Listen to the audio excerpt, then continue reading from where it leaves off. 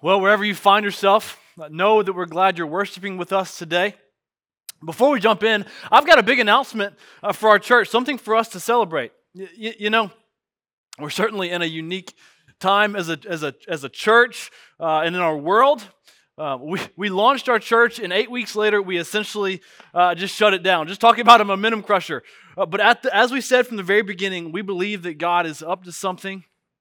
And we can be confident that God is still working, that God is still moving. I said several weeks back that I think we'll come back better and stronger than when we left.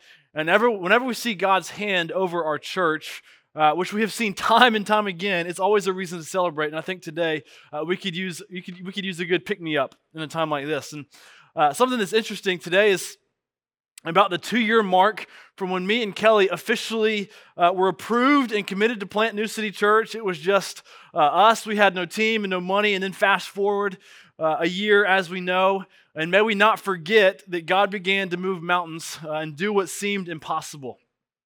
As we know, God saw it fit to build a team, a great launch team, a great leadership team, and staff team. And then over the past year, we talked about how God has blessed New City Church financially in many ways, providing time and time again. And then most recently, God blessed us with a great space here at Learning Gate that we prayed for. It was a huge answered prayer for us. And then also, as many of us know, we've had one big glaring piece of the puzzle that was missing.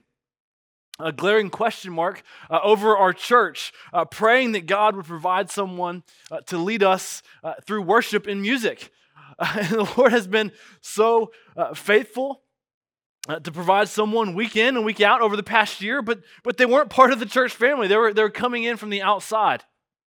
This is something we've been praying for collectively for over 18 months. You know, I've been praying for it personally for almost 2 years now, and today is an incredible day to celebrate and announce that Jordan Slack will officially be the New City Church worship director. You know, Jordan has been filling in for us from time to time over the past 8 months. But as of today, Jordan and his wife Jen, here they are.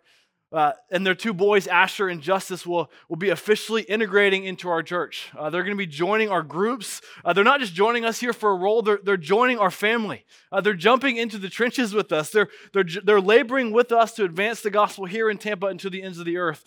And not only are Jordan and Jen both talented musicians, but they're a sweet family. They love the Lord.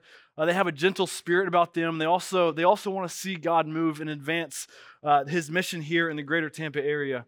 And something that's just kind of fun and encouraging to see is that about the time we began praying, fervently praying, not having any idea of who God would provide for us to lead us in worship through music, all the while God had also been stirring and moving in their hearts towards something.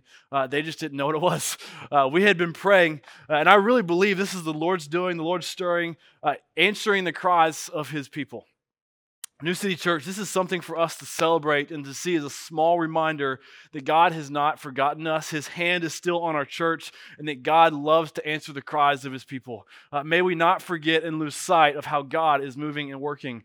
Brothers and sisters, the Lord is continuing to build and advance His church, and this is just a small little glimpse and reminder of His faithfulness. But with that said, we're going to go ahead and jump into God's Word to see what else God may have in store for us today. We're going to be in Mark chapter 12. It's yet another interesting passage. Today's passage involves marriage, the afterlife, and a complex riddle.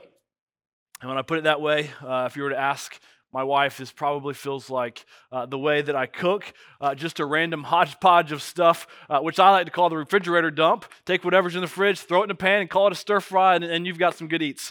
But as we know, nothing in the Bible is random. It's full of intention and purpose. And also, just generally speaking, whenever we talk about the end times and life after death, people tend to turn up their antennas a bit and listen a little bit more closely. So I hope that you'll do that today. But when we pair it with a good riddle, a complex string of marriages, and an antagonist, it makes for a pretty interesting story. We're going to go ahead and read the entire story. We're going to look at today's drama, explain it as I go, and then on the back end, we're going to run towards what this passage is really getting at, and I think it's going to be really encouraging and hopeful for us today. I'm going to do something I don't normally do. And I'm going to wait and give you our big idea and our 2 points that we've got at the end of our time, or in the second half of our time. We're going to really try and draw out the story in the second half. However, I'm going to give you a general framework for this story, just something to hang your hats on while we kind of go through the story. And here it is. Scene 1 is going to be the riddle, and scene 2 is going to be the response. And the reason I'm doing it this way is because Jesus' teachings are like onions.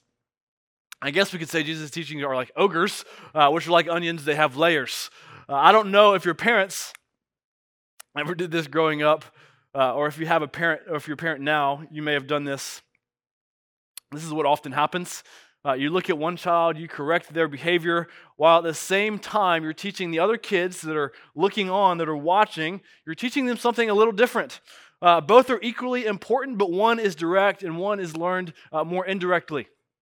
For example, in the Hovis family, we're a passionate people at times. We're a competitive bunch. Mom and dad are competitive, and so our kids get it honest, which inevitably results in a few fights and arguments among the kids. So mom and dad, when we see a fight break out, what do? We try to correct the wrong. But something that Kelly specifically has started to do is to continually remind our kids that, hey, we're all on the same team. Meaning we're a family, we're for each other, we're not against each other. And so the first layer of this is correcting the fight, is correcting the wrong. But the second layer is reminding everyone that's looking on, that's watching, hey, we're all on the same team. We're for each other. We have each other's backs. And so these two scenes, the riddle and the response, it's the first layer of the onion. It's what we see at face value in our passage. The second layer of the onion will be built into our big idea that will come later, which I really think will accent this first layer really well. And so if you have your Bibles, follow along with me in Mark chapter 12, starting in verse 18. This is what it says. And Sadducees came to him, who say that there is no resurrection. And they asked him a question, saying, Teacher, Moses wrote for us that if a man's brother dies and leaves a wife but leaves no child, the man must take the widow and raise up offspring for his brother. There were 7 brothers. The first took a wife, and when he died, left no offspring. And the second took her and died, leaving no offspring. And the third likewise. And the 7 left no offspring. Last of all, the woman also died. In the resurrection, when they rise again, whose life will she be? Or whose wife will she be? For the 7 had her as a wife. So I'm going to stop there because we see here the first part of our drama. It's the riddle. Scene 1, the riddle. We've been introduced to our antagonist. That's the Sadducees. We have our riddle. It's all blended together here with marriage and the afterlife.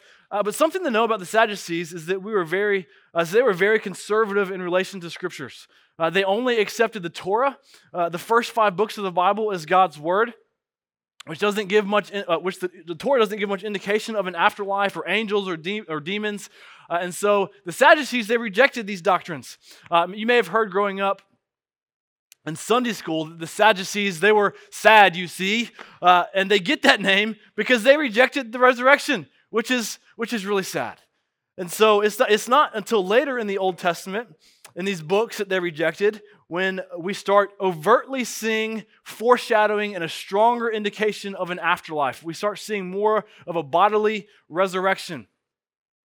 Most people in our culture today believe that there is some sort of life here, that happens after, some sort of afterlife here on earth that happens after earth, but that wasn't the case with the Sadducees.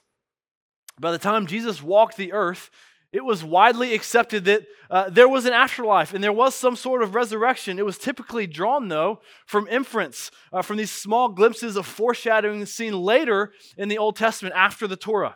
And so right off the bat, we see in our first verse, in verse 18, it says, the Sadducees came to him who say there is no resurrection. The Sadducees, they think they've got Jesus cornered here.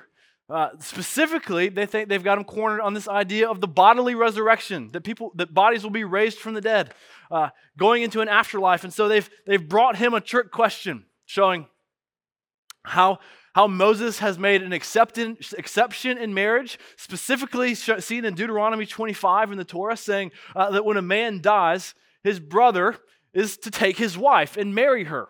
And the Sadducees proposed their riddle saying, there are 7 brothers. They all marry the same wife under this specific law that we see in Deuteronomy, essentially asking if there is an afterlife, whose wife will this be? Which I personally think is an excellent question. It's quite the conundrum because they're assuming they can't all be her husband while also maintaining monogamy by having just one wife or one husband. And what's interesting is that their reasoning for this riddle is not to determine who her husband's going to be, but rather is to use as an argument for annihilation of what they believe, that there's no afterlife, that there's no resurrection of the dead, that there's no heaven, that all souls, that our souls die with the body and we just vanish off the face of the planet. And they're using the marriage problem here, this riddle, as proof. Well, what they're trying to do is to force Jesus to say either she will be married to each of them, which goes against monogamy and would discredit Jesus, or maybe Jesus would have to devalue 6 out of the 7 marriages, which goes against the exception in the law of Moses, which would also devalue Jesus, or to say, I guess you're right. It's not possible. So I guess the resurrection, it's just not true, which also would devalue Jesus because Jesus has already said he's already talked 3 times about his own resurrection. It seems like quite the pickle. And the Sadducees, they think they've got him cornered, which turns us to scene 2, the response. What's Jesus going to do? What's he going to say? How is he going to respond? I'm personally very curious of the answer, not for the sake of the resurrection, for proving the resurrection. When I first read this, I thought it was a great question. Whose wife will it be? It leaves us a bit curious. There's some tension here. Let's look at verse 24 to see what he says. In verse 24, it says, Jesus said to them, "Is this not the reason you are wrong? Because you know neither the scriptures nor the power of God?" He responds by essentially saying, you don't know what you're talking about. He said, do you not know the scriptures and do you not know the power of God? You're just wrong. You don't get it, which is a pretty big statement. Saying the Sadducees don't understand the Torah is like saying people on Wall Street don't understand finance. He's ruffling their feathers here. And then he goes on to answer the question in verse 25. Jesus says, for when they rise from the dead, they neither marry nor are given in marriage, but are like angels in heaven. So what does Jesus do? He corrects their false theology right off the bat. He affirms that the resurrection is true, saying, when they rise from the dead. He immediately affirms it, but he's still left with the other part of the riddle, needing to answer the question, whose wife will she be in heaven? And what does he say? And when they rise from the dead in the afterlife, they're actually not married, which seems like a pretty big truth claim, if you ask me. I don't think that's what they were quite expecting to hear. It wasn't what was traditionally taught, but this is Jesus, this is the Son of God who knows all things and cannot lie. He says, instead of being married in heaven, he says, rather they are like angels. He doesn't say they will become angels. He says they will be like angels. We're not going to take a deep dive into the theology of angels here, but there's a good reason for us to believe that when we die, we don't become angels, contrary to popular opinion. Rather, we become like angels. And so what does it mean for us to be like angels? I don't know. We need to be careful not to read into that too much. Some have said it's possibly our purpose of worship to give God glory will be like that of angels, or maybe our communion with God will be like that of angels. If I had to give my best guess, I would probably say our relationship with God will be like that of angels in both purpose and communion, how we relate to God, because he's comparing it to marriage. But the thing that I think is probably most intriguing in this verse is that we will not be married in heaven. We won't be married in the afterlife. I know that's a bit of a truth bomb for us, but don't worry, we're going to get to that. But let's first look what else Jesus says in our last 2 verses, verse 26 and 27. This is what it says, "And as for the dead being raised, have you not read in the book of Moses in the passage about the bush, how God spoke to him saying, I am the God of Abraham and the God of Isaac and the God of Jacob. He is not God of the dead, but of the living. You're quite wrong. And so in verse 25, Jesus corrects the man's view of the resurrection and answers the riddle on the complex marriage. But then in verses 26 and 27, he furthers his explanation. He kind of gets on their level and he gives them direct proof out of the Torah. He uses what they study to further make his point on the resurrection. And I mentioned this earlier, that it was widely believed that the Torah, the first 5 books of the Bible, did not mention anything of the resurrection. Well, Jesus just comes in and corrects that view by quoting from the Torah, showing that the resurrection was there, they were just missing it. In verse 26, Jesus says, "Have you not read in the book of Moses, in the passage about the bush, how God spoke to him saying, 'I am the God of Abraham and the God of Isaac and the God of Jacob'?"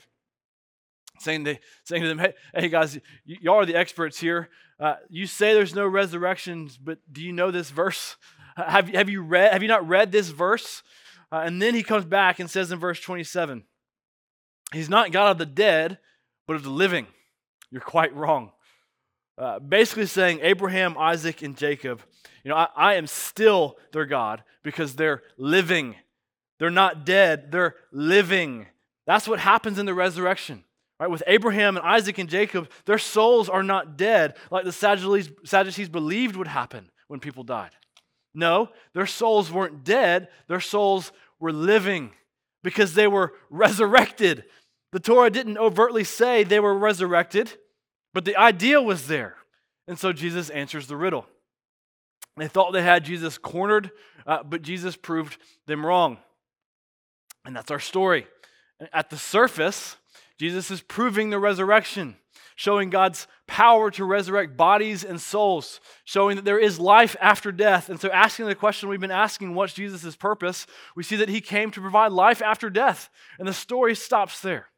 But we have a second layer in this story. And I want to get to the second layer of our onion. At the first layer, Jesus addresses the Sadducees. He's addressing their false teaching and understanding of the resurrection and angels and the afterlife. But then there's this second layer. The second layer of the onion has to do with this truth bomb that we kind of brought up back in verse 25 and dealing with marriage in heaven. And just as a reminder, this is what verse 25 said. "For when they rise from the dead, they neither marry nor are given in marriage, but are like angels in heaven." Jesus made this claim and then moved on to show that the resurrection in the Old Testament. This is part of Jesus' answer to the riddle. It's the part that nobody expected.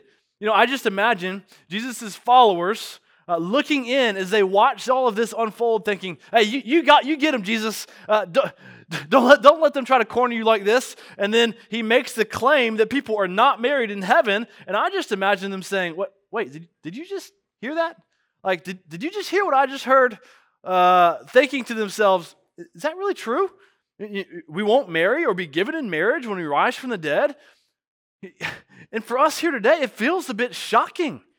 Thinking for me, I love Kelly. I love being married to Kelly. I love being, and I think it's kind of sad that I won't be her, she won't be my wife in heaven.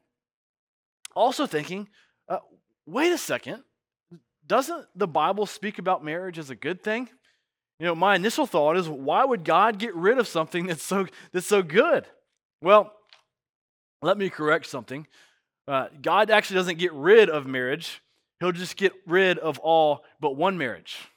Because as we know, in Revelation, we see the marriage supper of the Lamb, the marriage of Christ and the church. So we can be confident that marriage, what God created as good, will still exist. It will just be different, and it will just be far better. Now, let me encourage you.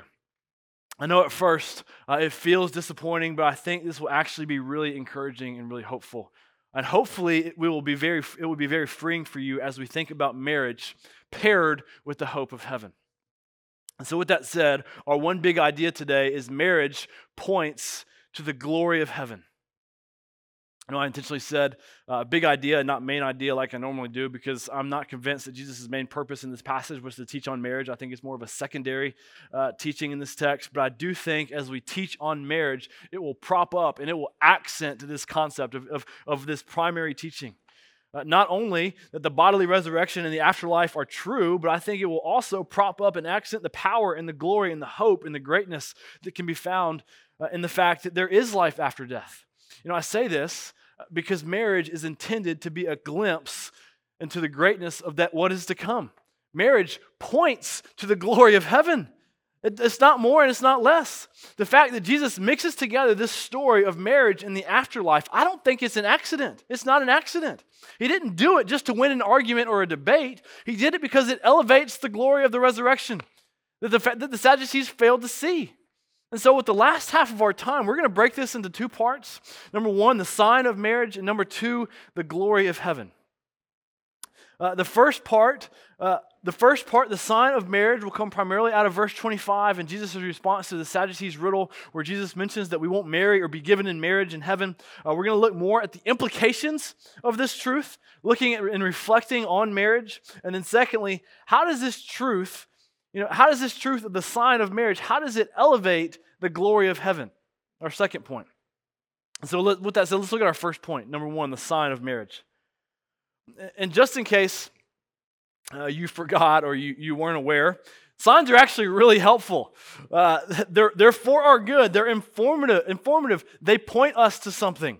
Now, if I undervalued a sign, I would just ignore it. Maybe I would vandalize it, maybe change the direction of the sign, or possibly just run over it and just demolish the sign altogether, completely losing its ability to do what that sign was intended to do and designed to do, which is what typically happens in our culture with the sign of marriage.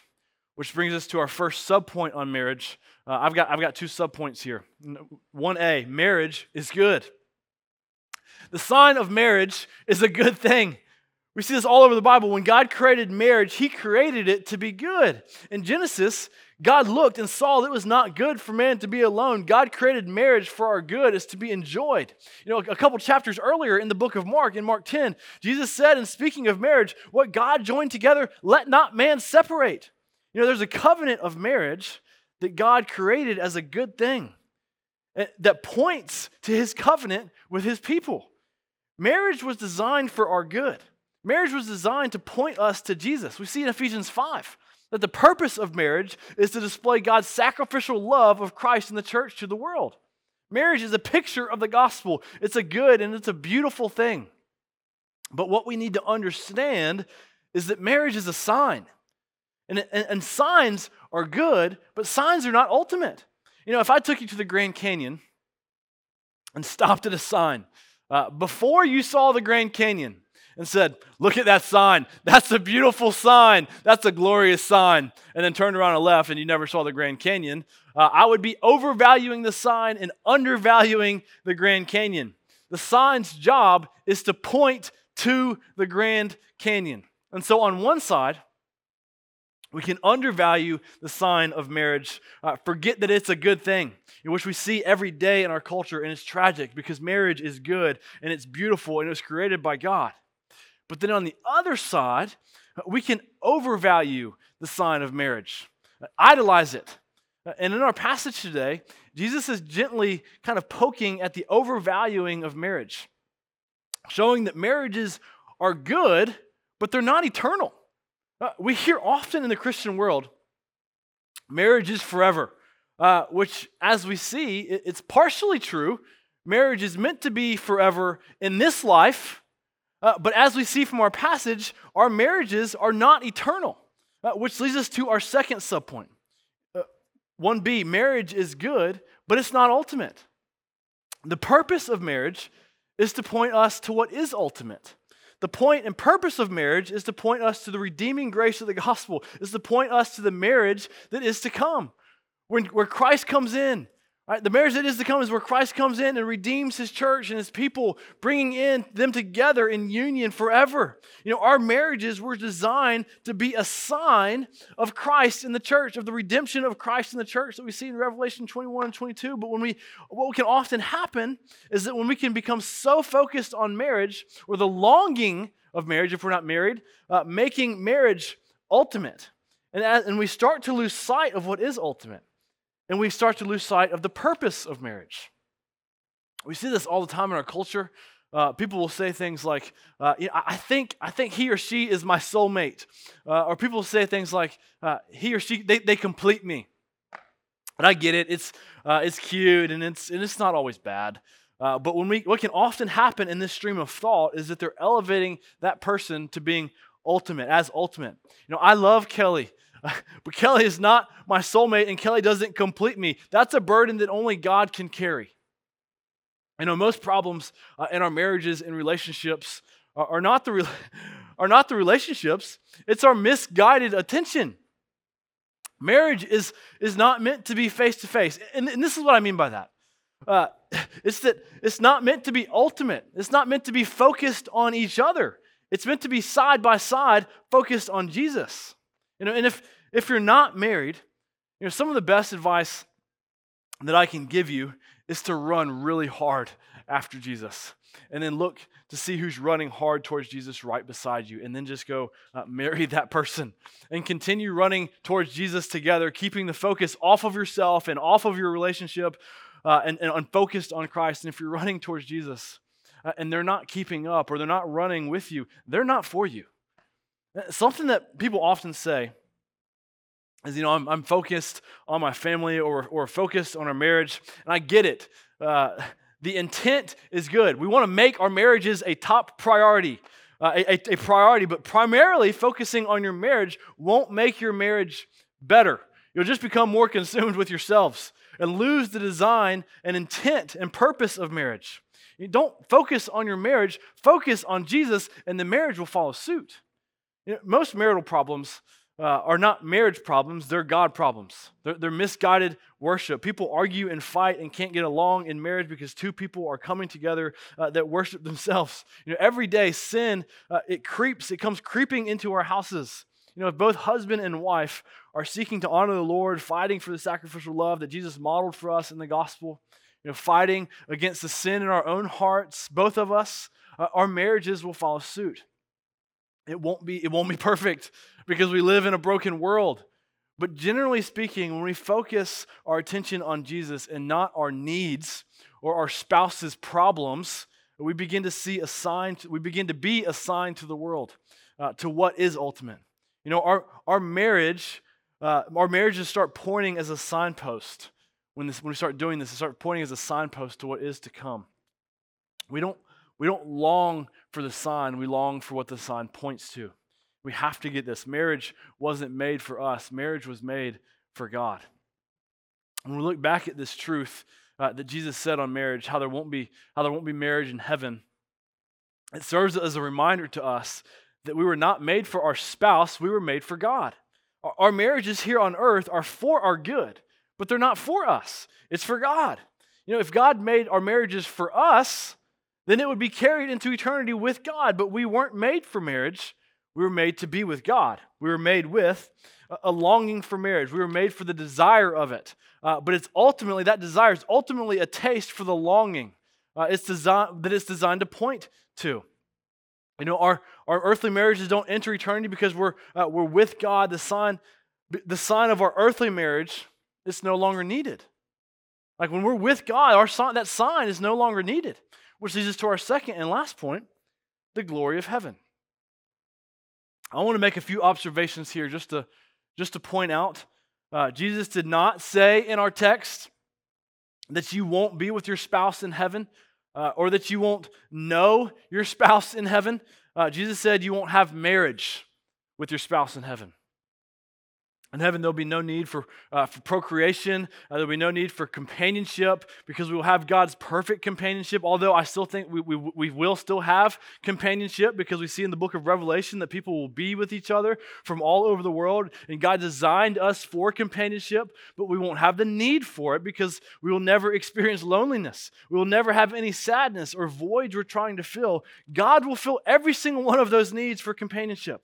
And what I think will happen in our relationships with our spouse in heaven, we have good reason to believe that we will know them, that we can be with them, but in a redeemed state without any sin or jealousy or bitterness or envy or pride, while at the same time God will be completely dominating our affections and God will completely be dominating our attention. But what often happens though, when people hear these verses, this concept that this concept that we won't be married in heaven.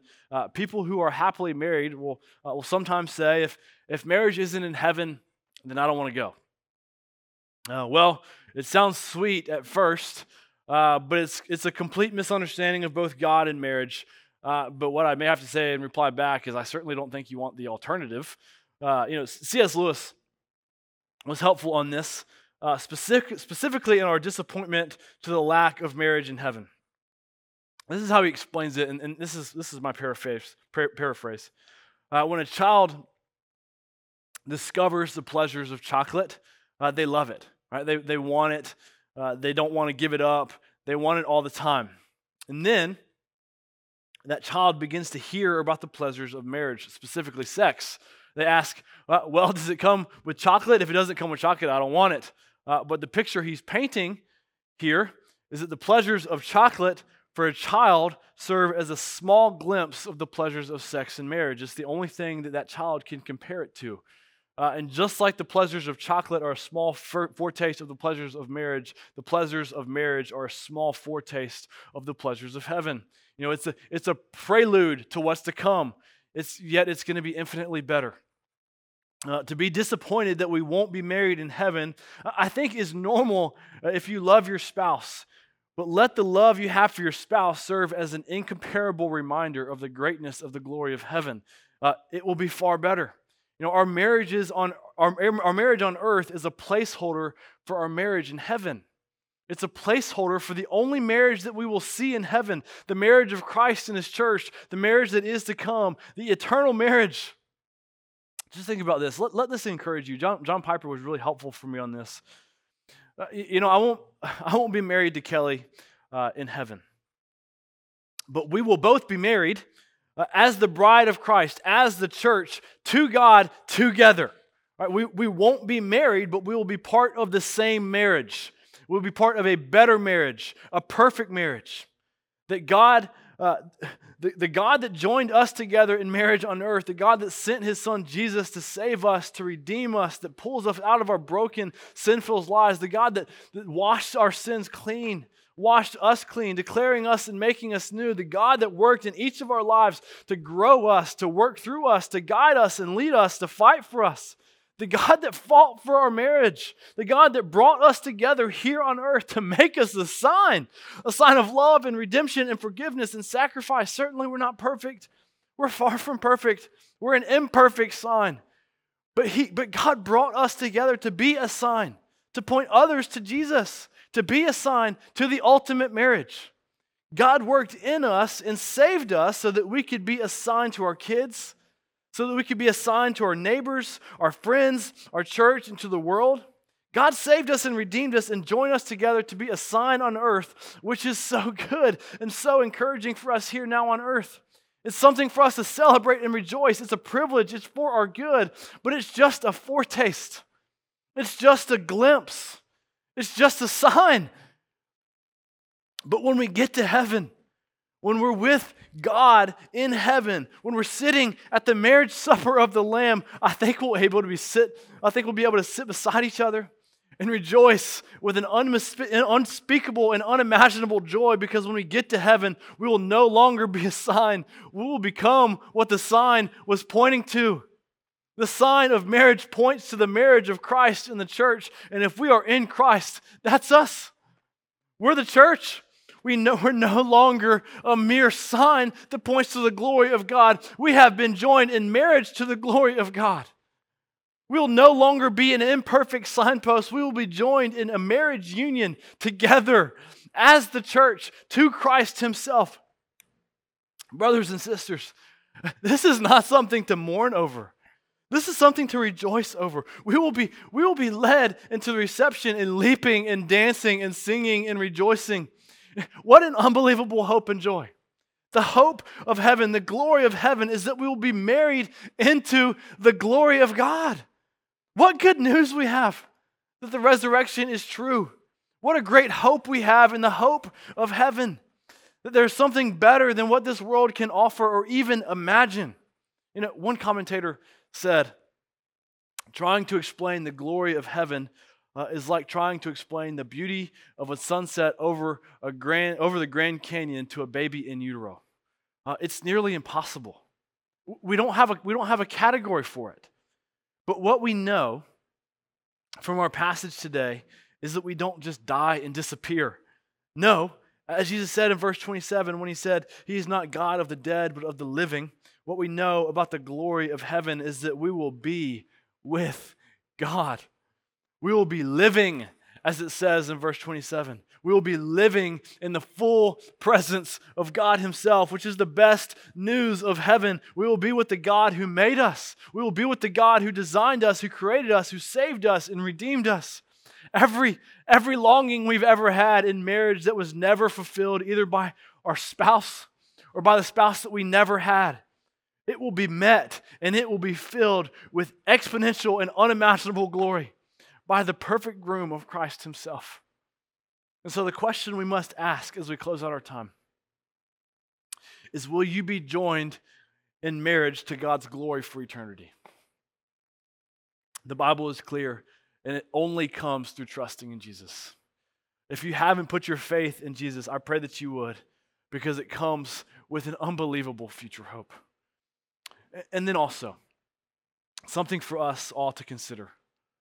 If you are married, consider the privilege we have in pointing others to the glory of God in the gospel, of pointing to the marriage that is to come, of the great joy that we have of being a small glimmer, being a foretaste of the marriage of Christ in the church that will fully display God's glory. And then for those that aren't married, are you longing for the earthly sign of marriage more than what the sign points to? The sign is good, but it's not ultimate. May we all continually look to Jesus, who is ultimate. Let's praise God for the great hope that comes with the resurrection.